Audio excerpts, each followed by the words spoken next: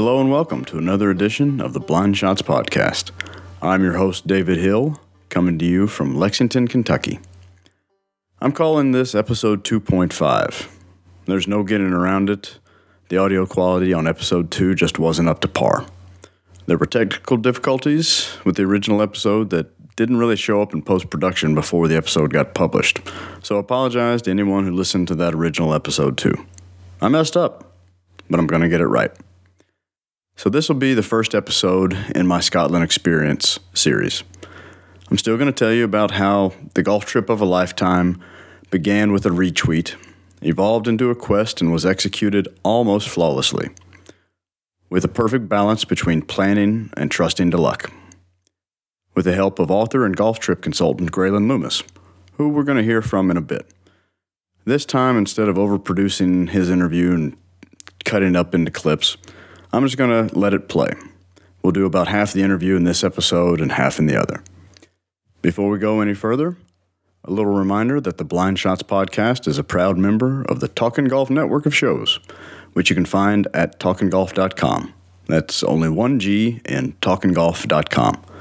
Again, there you can find some of the great golf podcasts, including State of the Game, which is probably my favorite podcast because it's Rod Morey, Jeff Shackelford, Michael Clayton, shaking their fists at the clouds and trying not to say back in my day and get off my lawn too often, all while commenting and pontificating on the state of golf as a game, golf as a sport, and the business of professional golf. Do go and check out their podcast. Again, that's at talkingolf.com. You can interact with the Blind Shots Podcast show on Twitter at BlindShotsPod. You can find my thoughts and writings online at onebeardedgolfer.com. And you can interact with me, my general life and golf Twitter account at onebeardedgolfer. That's the number 1 bearded golfer. Now, on to Scotland.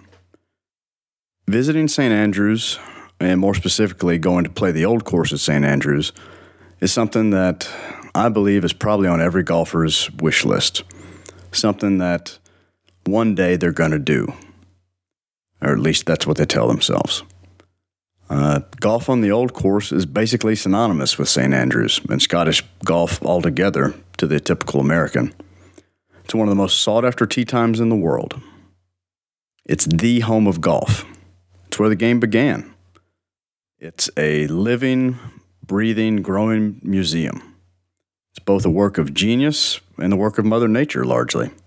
It's a playground and a battlefield, and it's as universally beloved as any place in golf. While every golfer has heard of the old course, very few of us actually know how to go about getting to play it. 2 years ago, before I started listening to the now dormant Scottish golf podcasts, I knew very little about it, about St. Andrews, about Scotland, any of it. All I knew is that it sounded like a lot of fun, and everyone that I'd ever met that had been there said, "Oh, you have to go." So it was on my list, something I was going to do when I had, quote-unquote, the time to do it. With 2 children, 5 and under, a job, a family, and lots of varied interests, when that time was going to show up, I had no idea.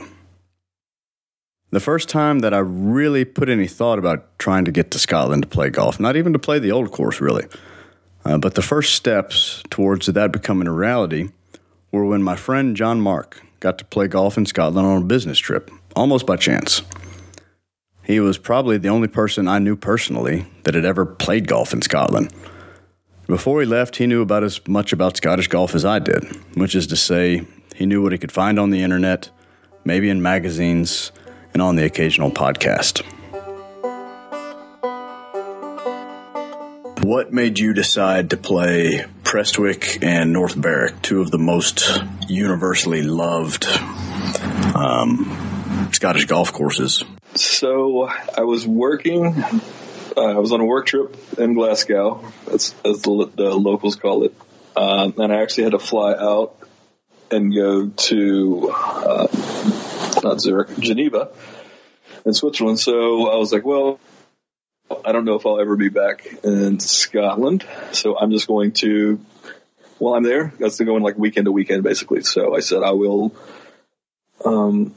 I'm going to try to play golf. And I didn't really take anything. I took some shoes. And it was it was in November, I believe. So it was definitely not the golf season. So I flew into Glasgow, got there, got on the train, went to Prestwick, got back, worked a few days, flew to Geneva, flew back into Edinburgh, or maybe I flew back into Glasgow, took the train over to Edinburgh. Anyway, went to Edinburgh, took the train to Prestwick, and then that was it. And the reason I chose those two, obviously, if you look at any list, those are always highly regarded. Obviously they're public, you can get into them, and if you don't really have any transportation and you're by yourself, they're perfect because literally, very old school, the train stop for Prestwick is on the first tee. It's, the train track borders the whole first hole. You're able to get off the train, walk, 100 yards, you're to the clubhouse. North Berwick, a little different. Maybe you have to walk 300 yards, but same concept. So that was pretty much it. It was which one, I'm just here on work, so I just need to fit these in. Which ones can I take a train to? I don't really have to get any other forms of traffic. I can just get in, out, boom. So that was it.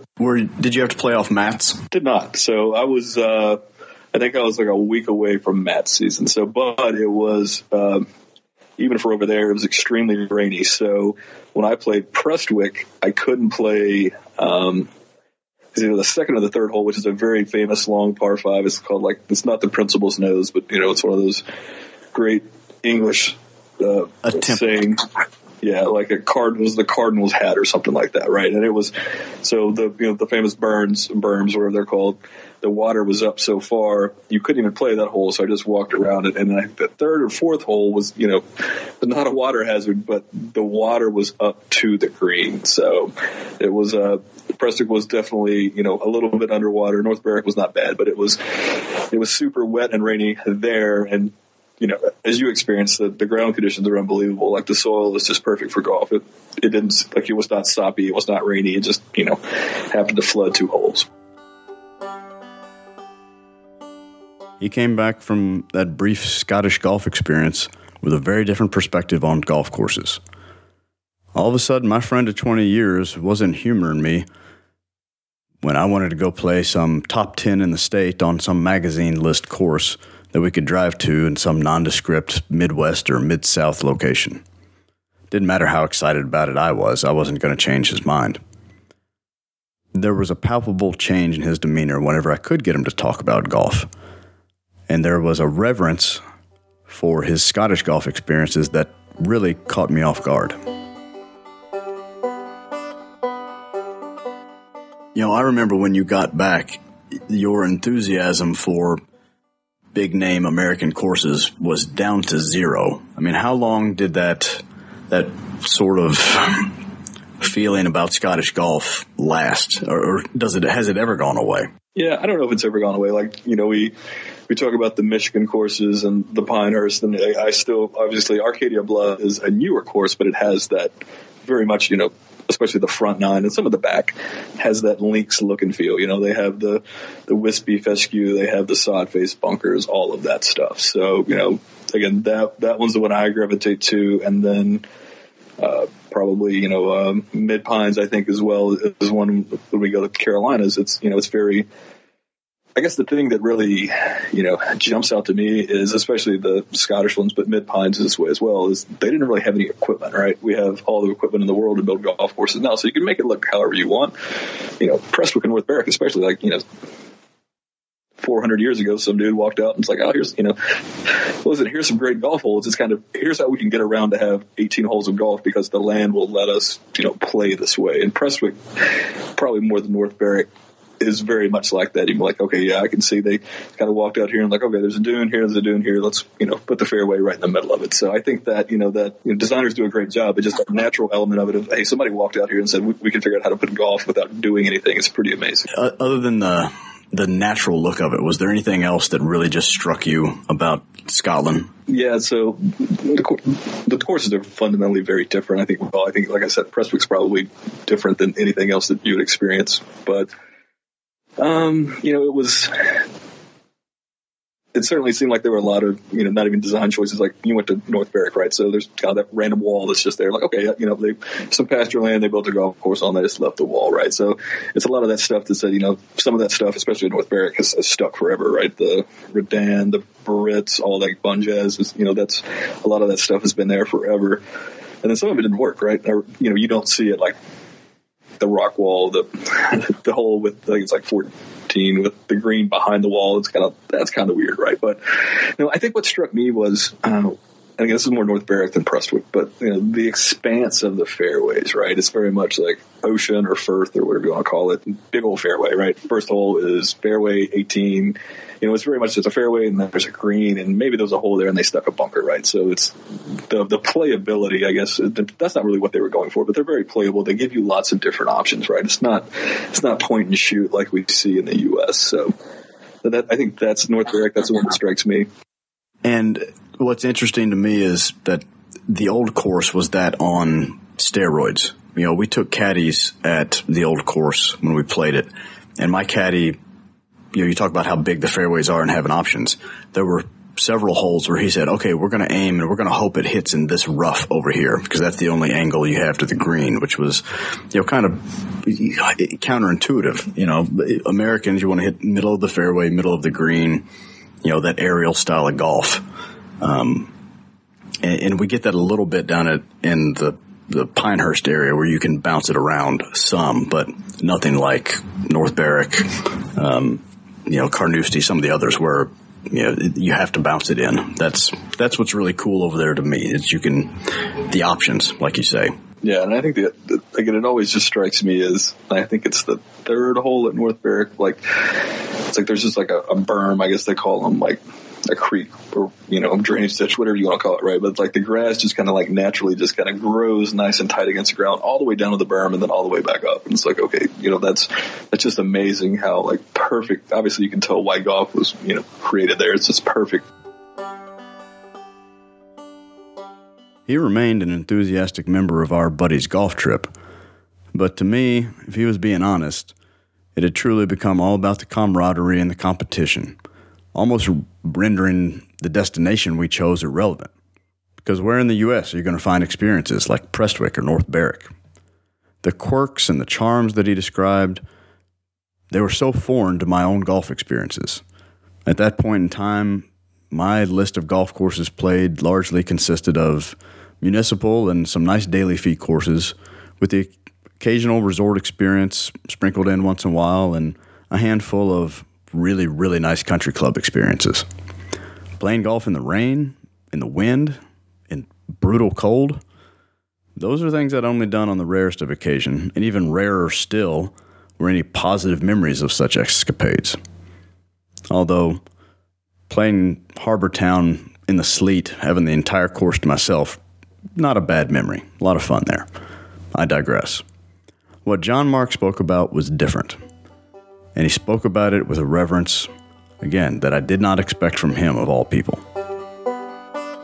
What were your impressions trying to find where you paid at North Berwick, or was it Prestwick? So I definitely did a lot of research because I was trying not to be the ugly American tourist. So I knew that it was like hidden inside of like a bunker, for lack of a better term. So that wasn't a big deal. Did you say pay or play? Sorry. Either one. Yeah. So pay, I figured out. Play. Yeah, they were definitely like the lack of tee markers. I think it's like that third hole. It's just like a confluence of greens and tees. I'm just like, And when I was there, it was like first 4 holes, like raining sideways, very cold. So quickly my map, which was, I wasn't getting my phone out, and the paper map on the scorecard pretty much disintegrated. So like, I think this is where I'm supposed to go, and I'll just trudge on this way. And I think I figured it out. But yeah, that's definitely a lot of it too. It's just, rarely there's a course in the U.S. where you don't get to a tee and know exactly what you're doing, right?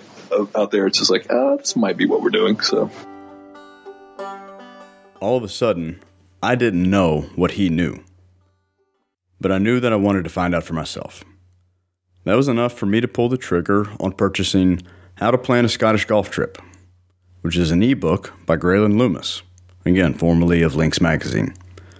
It was time for a new daydream, and the seeds of thought on an eventual trip to Scotland were planted in fertile soil in my mind. That was the winter of 2016. When you got back, had you satisfied the itch, or were you ready to go back in short order? It's honestly probably a little bit of both. I mean, certainly going and trying some of the other courses would be a great experience, but just having, it's kind of on the whim. Again, I didn't have my clubs. I had golf balls. I had shoes. I was packed to go skiing, basically, and that's what I wore. So, kind of on the whim, by yourself, on the train, hitting the courses, pretty much having the courses by yourself. That's an experience that would be hard to kind of pull off again and kind of work so perfectly, right? I mean, no hits. The train didn't catch on fire like you guys had. None of that happened, right? Everything, it's like Mussolini was in charge. The trains ran on time, all that good stuff. So it was, it's kind of those things I would certainly love to go back, but I don't know that I need to go back. That was a strong sales pitch to me. Fast forward 20 months, and a retweet by the aforementioned Grayling Loomis caught my attention, almost by chance. And the dream became one. July 22nd, 2018, Loomis retweets an account called the St. Andrews Links, announcing the opening of the ballot for something called Private Advanced Tee Times to play the old course at St. Andrews. What? Is this real? Was it really possible to simply put my name on a list, and if they pulled it out, I got to play the old course?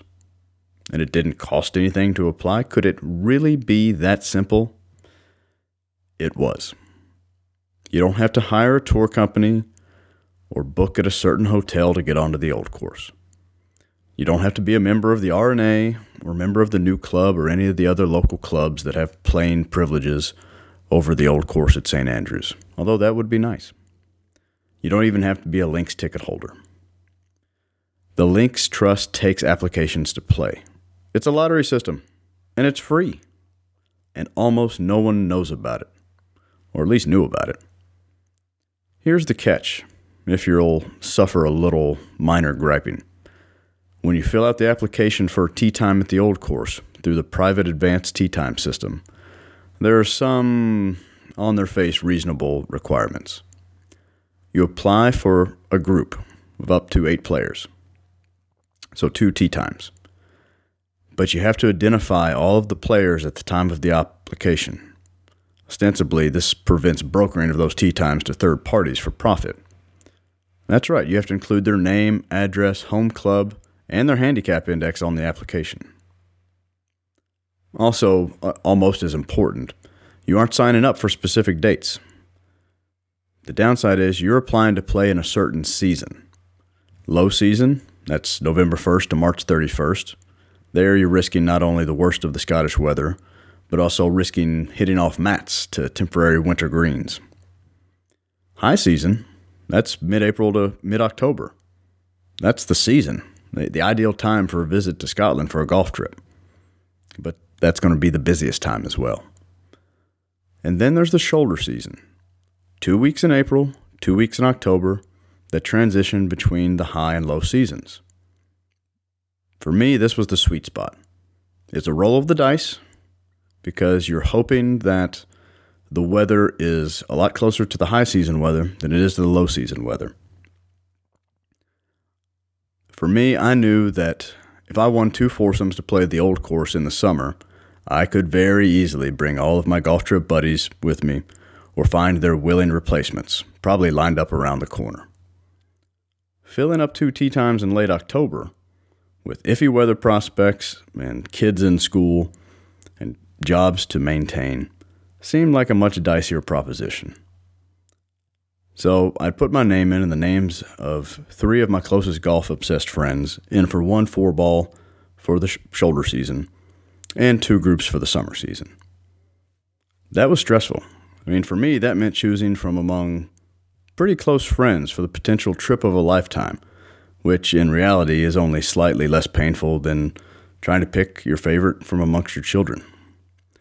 Nonetheless, it was fun and exciting just to apply. Something to extend that daydream of a Scottish golf trip just a little further down the road. To entertain the thought of how cool it would be to play the old course. But, I mean, we're talking about the Scottish equivalent of applying for Masters tickets.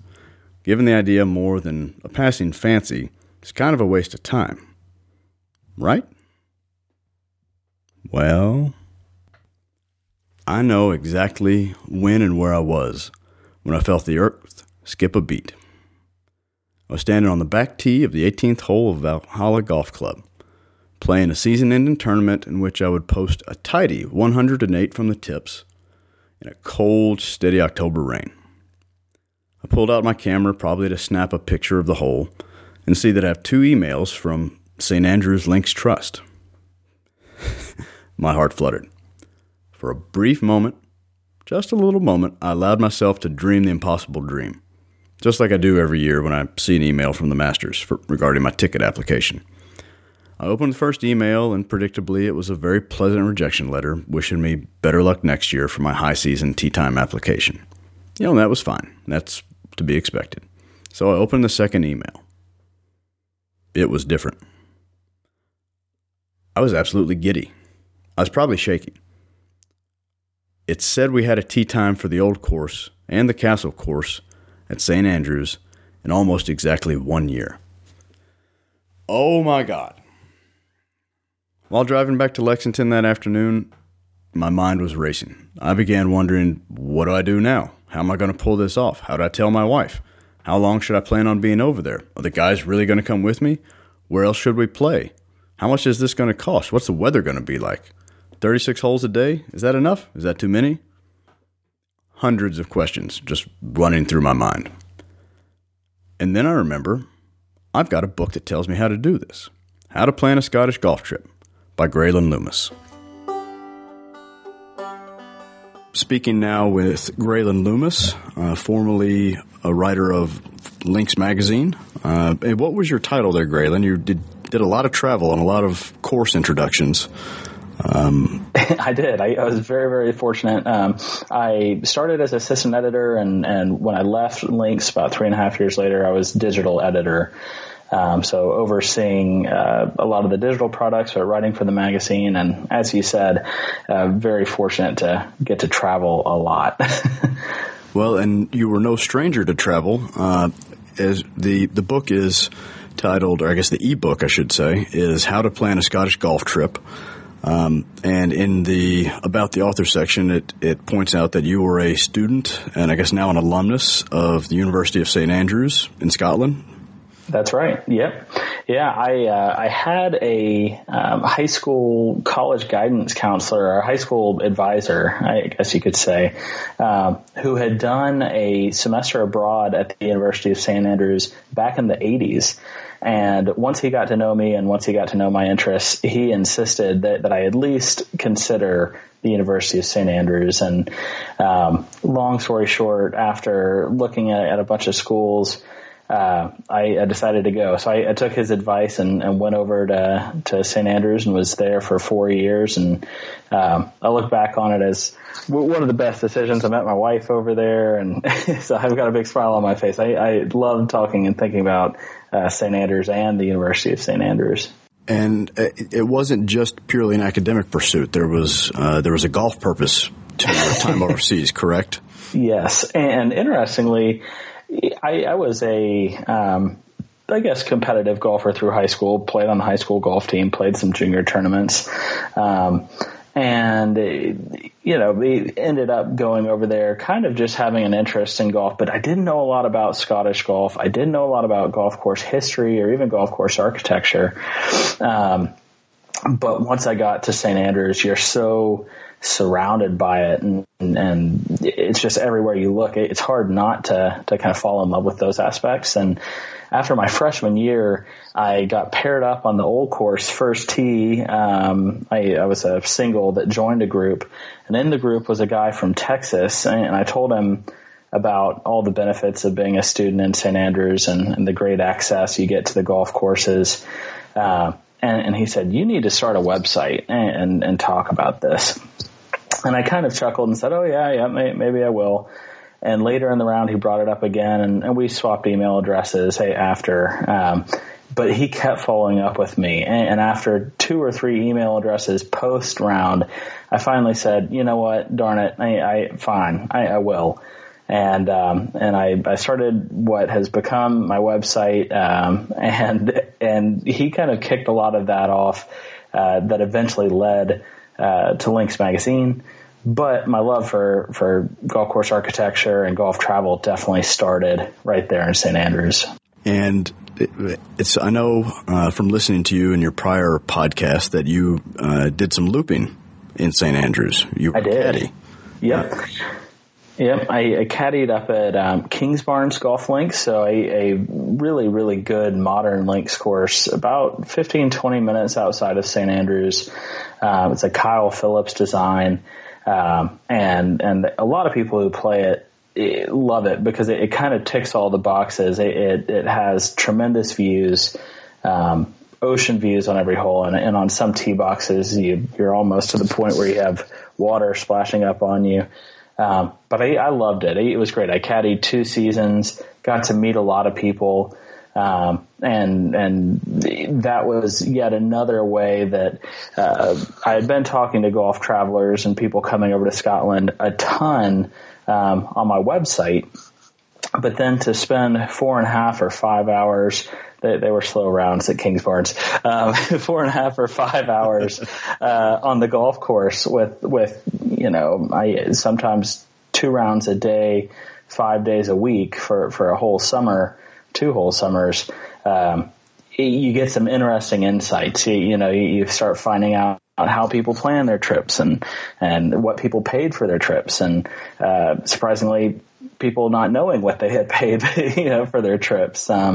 So that was a point as well where not only was I loving being out on the links every day, but I was getting even more insight into how people plan their trips and what they need and what they don't know and what they do know. And Kingsbarns, for those of you all that don't know, Kingsbarns is just a beautiful course. It's part of the Dunhill Links Championship every year now, which one of my favorite activities of the early fall is to wake up early and watch as much of Carnoustie, the old course in Kingsbarn, as I can. So you have developed a long background in golf and sort of a baptism by fire in Scottish golf, maybe through an immersion program. Yep. What led to you finally pulling the trigger to sort of write everything down and give everybody a field manual on how Scottish golf travel can work?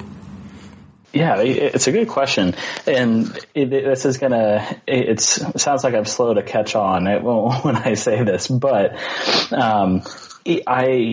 I had my website set up and I was reviewing. It started with reviewing golf courses that I was playing, most of those courses being in Scotland.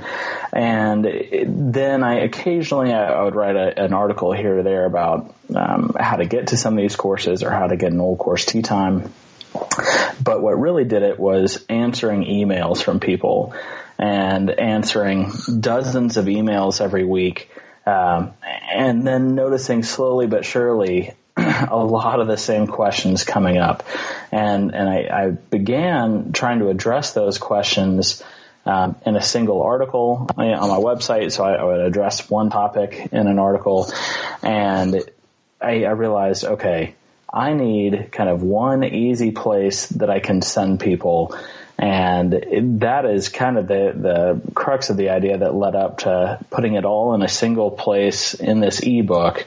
And that way I could direct people there. And if somebody had a question, saying, hey, I am headed over to St. Andrews and everything's booked, and here's the type of food we like, any dinner recommendations. Of course, that doesn't really necessitate an ebook, but these were kind of big, deep, large questions like, hey, where do we start? I want to go to Scotland. I've heard of the old course. I've heard of Royal Dornoch. I'd like to see both. And we don't even know how long we have. Where should we start? And it was all through that idea of having one place to direct those people. Now you mentioned, spending your time in St. Andrews. over the course of, I guess, the preceding years, as you were developing this business and this knowledge base, what percentage of questions were about the old course? What percentage of your email was just, how do I get on the old course? Who's the best person to get me on the old course? I really want to see the old course. Help me. That's a really insightful question, because it must be 65-70%. It is massive. Absolutely massive. And, now I'm still fielding those questions, through a number of different outlets. And it is, maybe more now, 65-70% of questions. It's just crazy. And it shows you the draw of St. Andrews. There's definitely, it's understandable. It's probably the coolest golf course in the world. You're walking the fairways, but everybody except Ben Hogan that was ever anything in golf has walked through there. But that's just staggering to me, because I remember listening to sort of the early catalog of podcasts with you and Rue McDonald, on your former Scottish Golf podcast. And you guys really preached the gospel of get out and see these other gems. Don't just trophy hunt. Go, if you're going to go to an open rota course, check out the other courses in the area. Don't spend your whole time on the train. But, everyone that I talked to or that saw my, Instagram feed, or that I told that I was going to Scotland, I never said I was going to play the old course. I said I was going to take a Scottish golf trip. And without a doubt and without fail, you're going to get to play the old course? You're going to get to go to St. Andrews? It was almost a Pavlov's dog response, which was an interesting experience. Yeah, that's exactly what I found. You mentioned Scotland, and Scottish golf and St. Andrews are almost synonymous. But like you said, Rue and I and other friends who help people as well, who I kind of work alongside, we do try and say, hey, I know you want to go to St. Andrews, and I get that, but you would have a tremendous trip, seeing these other places. And, I get it. I get why people are obsessed with it. And for many people, looking at a really big trip, overseas golf trip, and in some cases it might be their only overseas golf trip. If you're going to do it, and you're going to go to Scotland once, then I totally get why the old course is the must play. But it is amazing that it's the vast majority. I won't say everyone, but it is the vast majority who ask about it and want to play it. And we were fortunate. I want to dive into the book itself a little bit. We're not going to do a narrated reading, but I thought there were some important highlights, that really would translate to a golf travel book for anywhere. But, in your book, you touch on deciding how to decide. What order do you make your decisions? For us, we did it a little backwards. I was fortunate in that I won the private advanced tee time lottery. That's how I got an old course tee time for my group. Mm-hmm. So that there, we had a day certain, 2 days really, because that's a 2-day package. So we could build our trip around that. And being in the fall with kids in school, we didn't want to be gone too long, so that helped our parameters were pretty narrow and focused going forward. But for someone that's thinking about just going to Scotland, what's the best order, in your experience, for people to decide golf courses, lodging, dates, that sort of thing?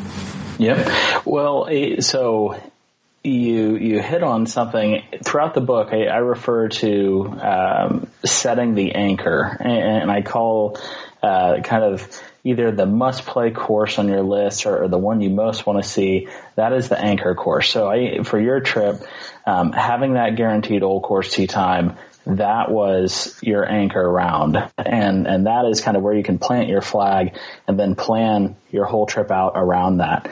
And correct me if I'm wrong, but when you enter the private advanced tee time ballot and you're successful, they require you to book 2 rounds of golf. So you book the old course and one other.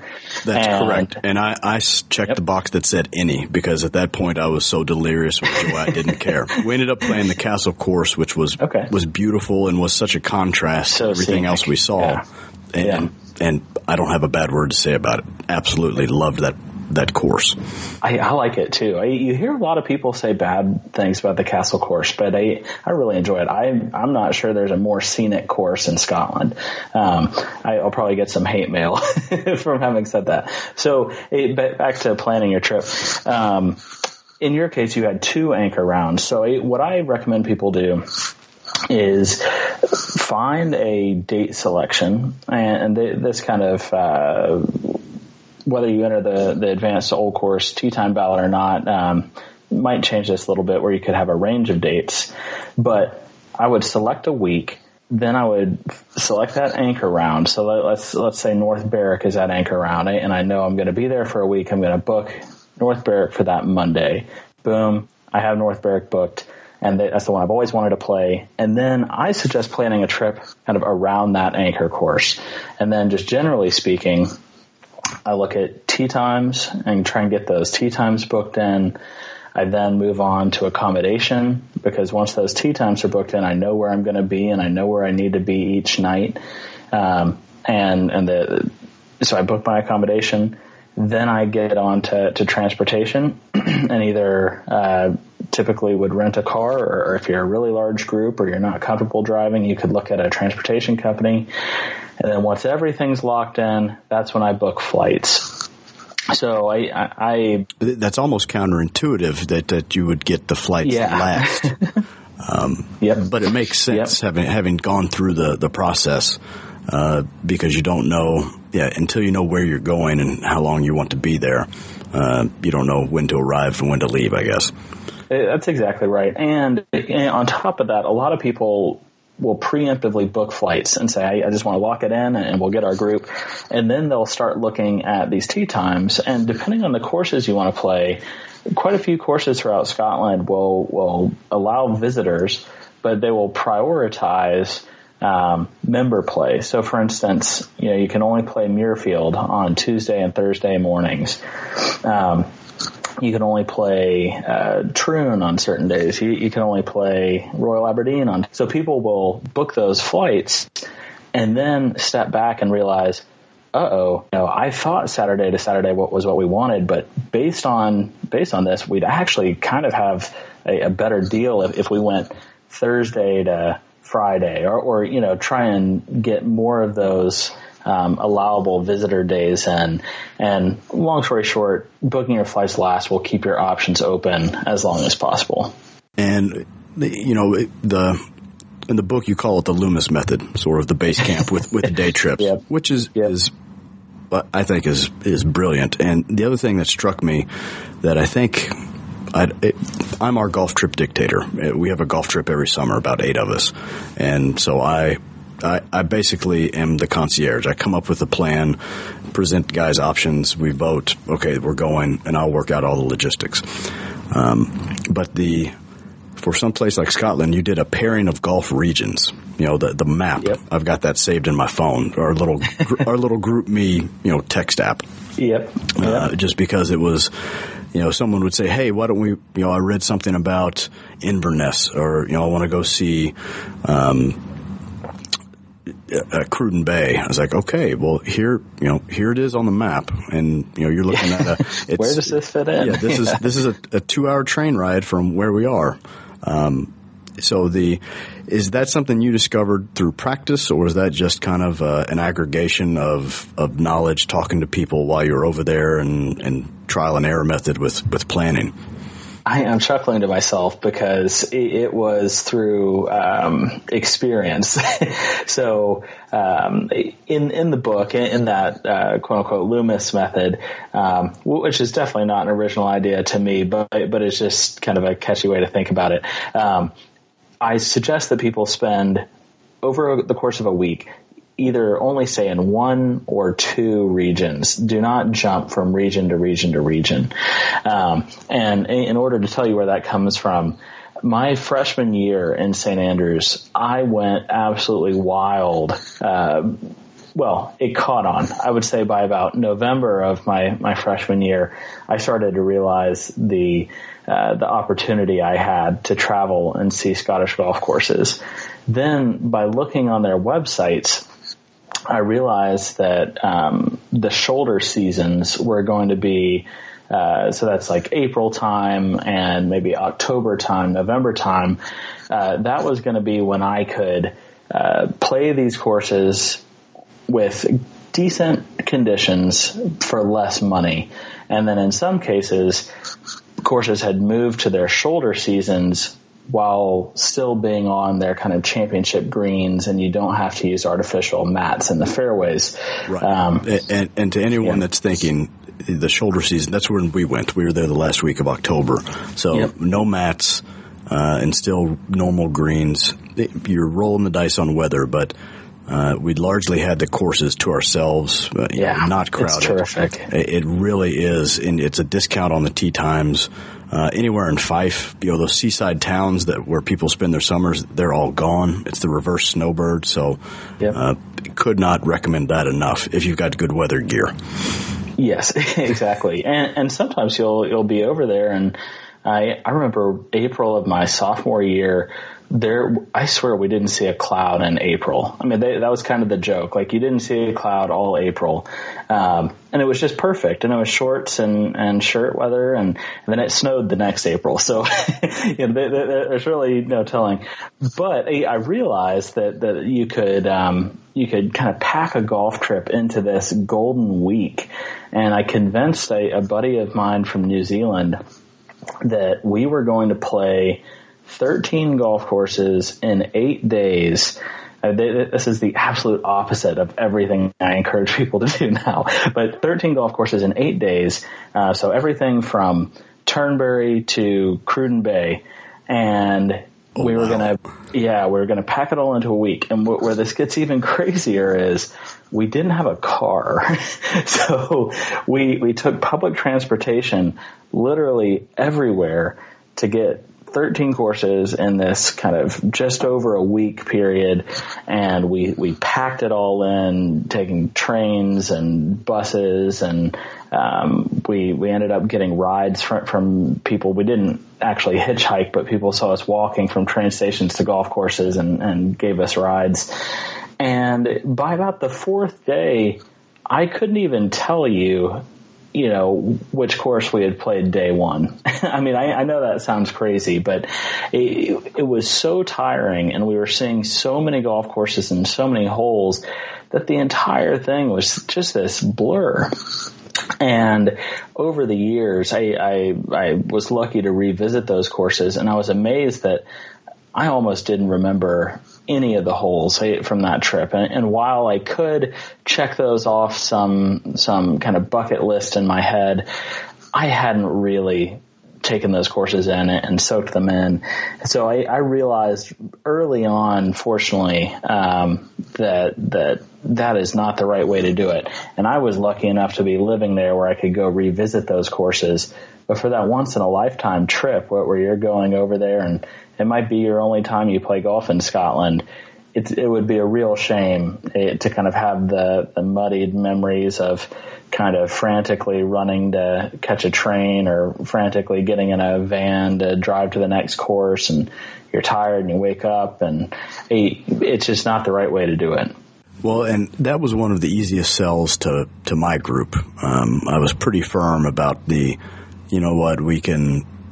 what we did is we had one tee time per day for our 7 days and set it up. We were playing in places in Fife and in East Lothian where if we wanted to go back out, great. But if weather or back aches or something or just plain fatigue, somebody didn't want to go out, then we wouldn't. And you spend some time in the book talking about avoiding the dine and dash, which was really just invaluable. We had more fun. We did play Carnoustie. We flipped a coin between the King's Barnes experience or getting up to Carnoustie, and we took an exceedingly early train, so we got there before the pro shop even opened. So we go next door. Love it. Nice. Yeah, we took the 5:30 train out of Edinburgh because we didn't want to be late.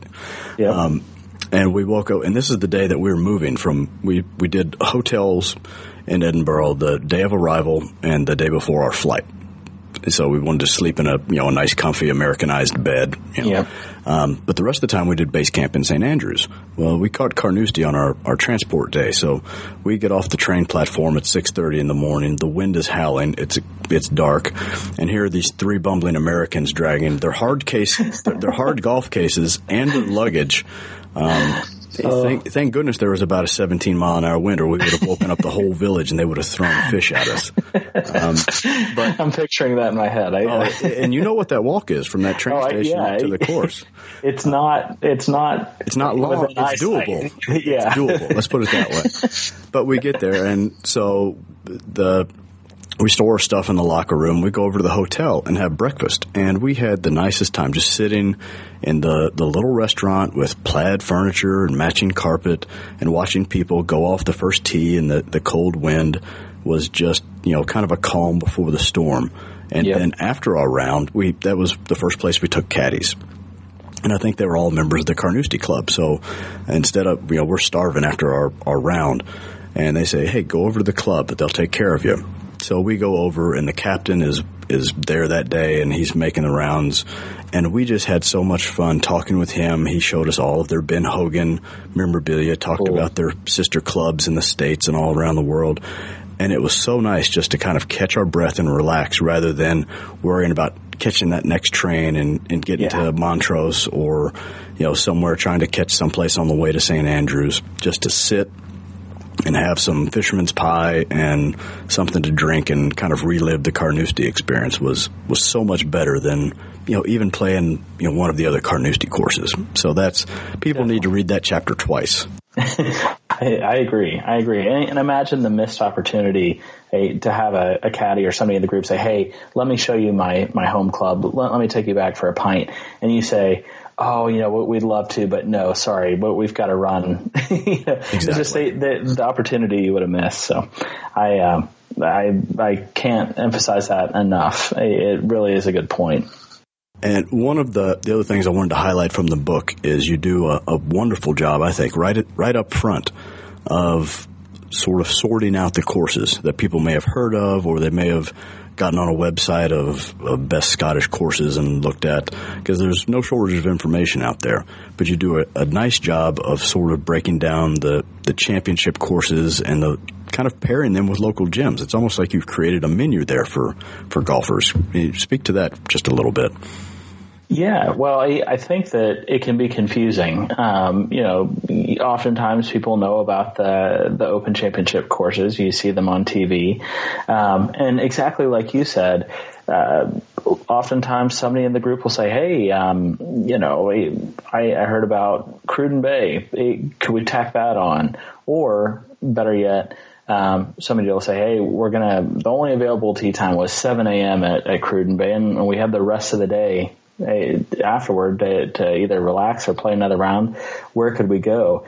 And there really isn't a terrific resource online where you can see or kind of hear a trusted voice say, well, no, here is a really good place to play afterward, or these courses pair up well. These courses look like they might, but they really don't. And, that goes back to the emails that I was getting. One of the really, really common emails was, hey, we're going to play Carnoustie. Where could we play that afternoon, or where could we play beforehand? We couldn't get, but a 4 p.m. tee time. And I was answering variations of that question over and over and over. And it kind of drilled home, okay, here is something I need to address. When you publish the book, again, it's an ebook. I don't know, did you make yourself a printed copy? Do you have something on your shelf just for TV interviews and perspective? I don't, but I need to. It's funny. My wife and I moved recently, and I printed. I don't know why I do this, but if I'm ever editing something or proofreading something, I really like to print it out and have a physical copy. And I found 3 or 4 full printed copies of the book just from a Word document that I had gone through and just had chicken scratch all over, and I had sent them to friends, and they had marked them up.